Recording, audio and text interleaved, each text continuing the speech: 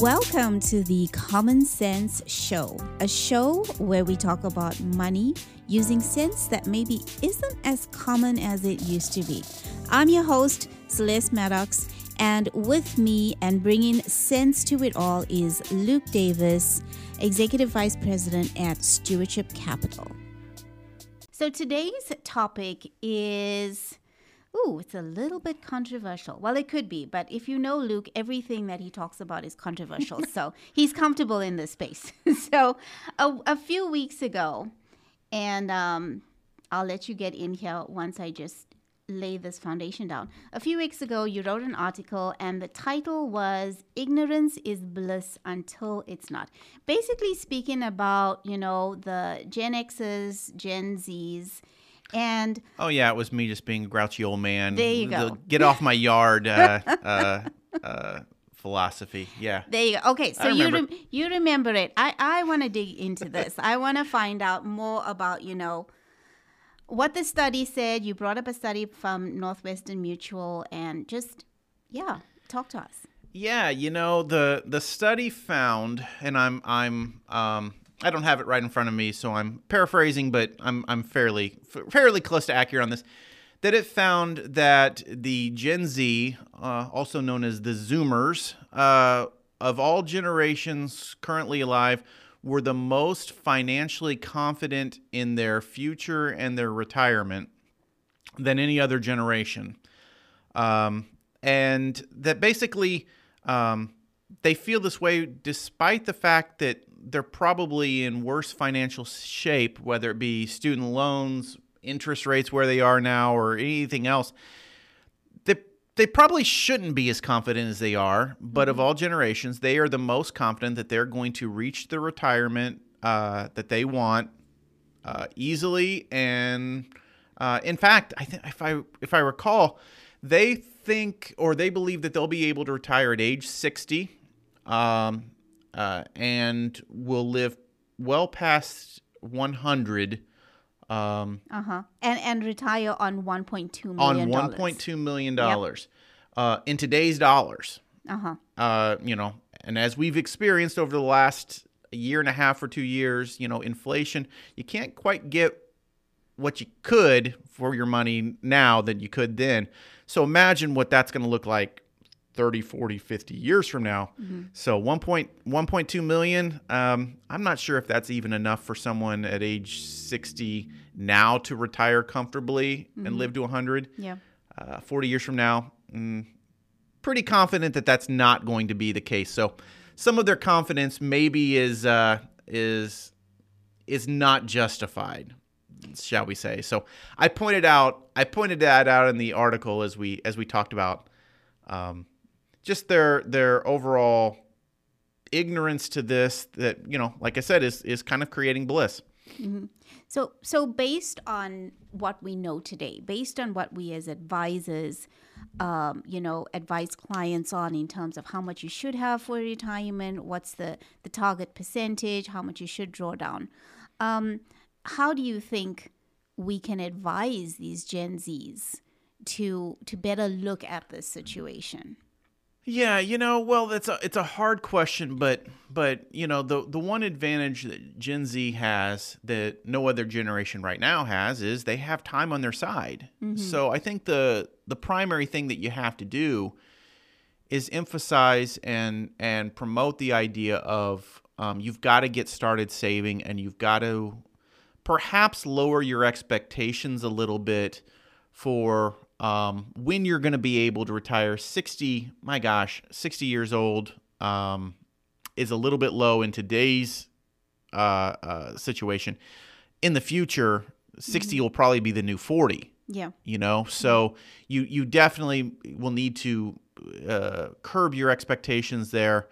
But I think the primary thing is get the laws of compound growth in your favor. And you do that by getting money invested, getting money growing now. And not just depending on what you have through your employer, right? Because the problem with a lot of the younger generations now is that we live in a gig economy. So they're not necessarily staying with one employer for 20 or 30 years to Right. build up that 401k or whatever the product is.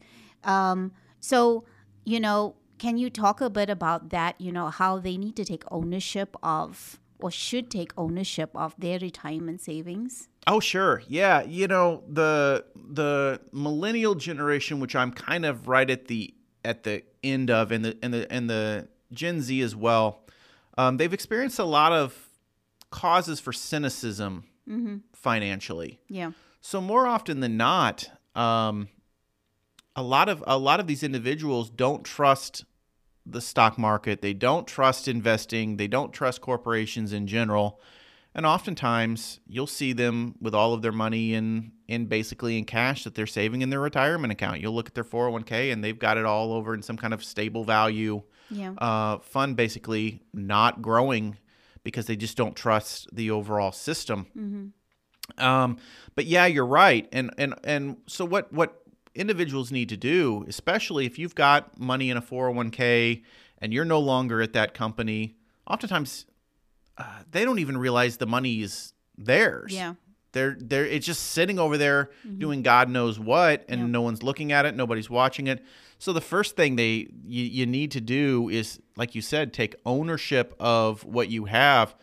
Don't just leave the money however it's invested by the company at the 401k. If you're currently there, you need to work with a professional to make sure that allocation meets your risk tolerance, it meets your time horizon, it meets what you want, the goals that you have for where you want to be in the future.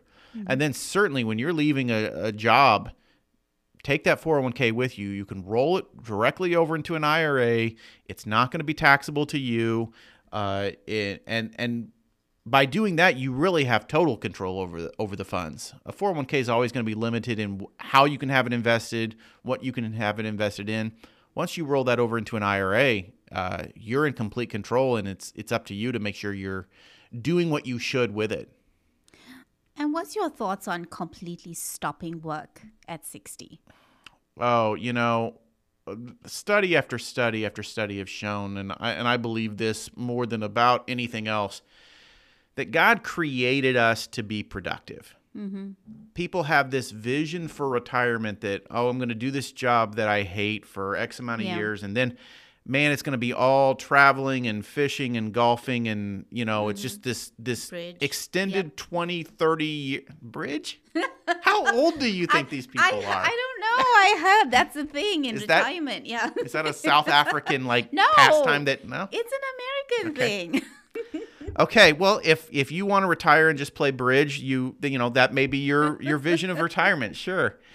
But it's this idea that in every financial company out there, you watch the commercials on TV. It's always a husband and wife dressed all in white, walking hand in hand along the beach. That is how retirement is portrayed in every single commercial. I don't know, it's iStock. Some Madison, Avenue executive decided this is what it's going to look like, and everyone just mimics it. But no, retirement should not be that. We work with a lot of retayees, and you can usually see early on when someone's ready to retire, which ones are going to really have a successful retirement and which ones aren't. It rarely has to do with the dollar amount that they have associated with them. It's all a mentality and an emotional state that they're in, and the ones that are the most successful, they don't intend to stop being productive simply because they've stopped producing an income.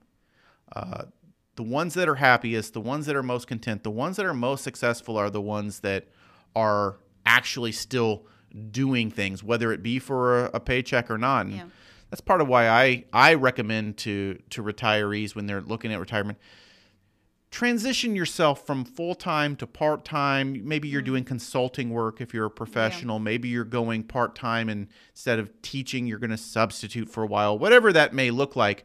But transition out of that, because the shift from simply being effective, being productive, to just basically doing nothing oftentimes creates an emotional struggle for those individuals, and they find the purpose in life that they had is no longer there, and they really struggle. So the idea of just retire early and and vacation on is not how it should work.